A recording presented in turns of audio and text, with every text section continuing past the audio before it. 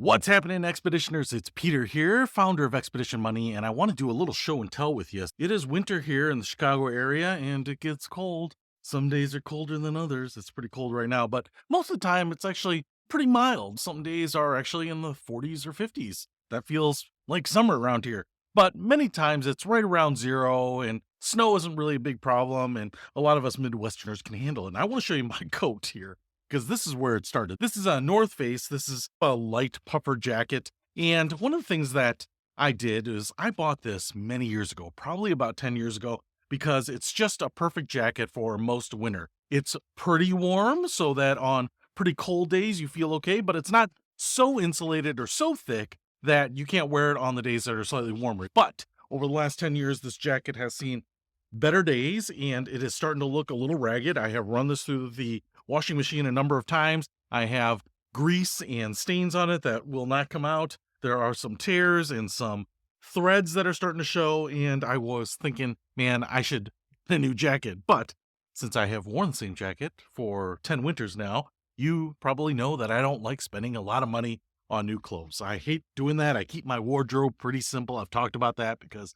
I just don't get a lot of utility out of clothing. Now, that being said, winter jackets, good jackets, nylon, Gore-Tex, polyester with some thermal fill to them tend to be pretty expensive. And I actually was trying to figure out a way to get one cheap. And so I went on eBay. There were some for about $45. I could buy a no-name jacket online from some of the websites that come from overseas, but it would take anywhere from 6 to 8 weeks to get that jacket, which means the winter season's probably already over. But in my area, we actually have a couple of stores that are called liquidators. Now, these aren't thrift stores. These are places that sell products that are new, but they usually get them from other places that like Target and Costco and some of the big box stores. And they will usually buy the remaining inventory from a store that is last season or that they didn't sell or they just don't want to put out because they don't have enough to stock every store. So what they get is an unpredictable random assortment of stuff from clothing to household goods to stoves to furniture.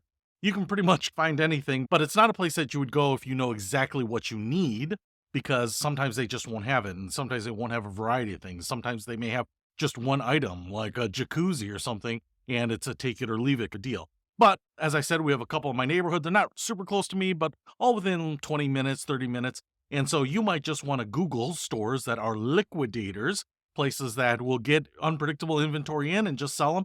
Honestly, most of them don't even advertise what they have sometimes because they just don't know until they open up the crate that they get. Now, one of them up by me is called Grand Bazaar, and they're in a converted old grocery store up in one of the less expensive neighborhoods. They don't put a lot of money into overhead, and you can see here, I want to show this to you as I bought it. This is a bag from Target, right? I'm not sure if they buy these or reuse them. And do I care? No, I don't care if they don't have their own branded Grand Bazaar bag. I don't care if they don't have a bag at all and they just hand it to me. The fact that they gave me a bag, however they got it, is nice. So this is exactly what I got.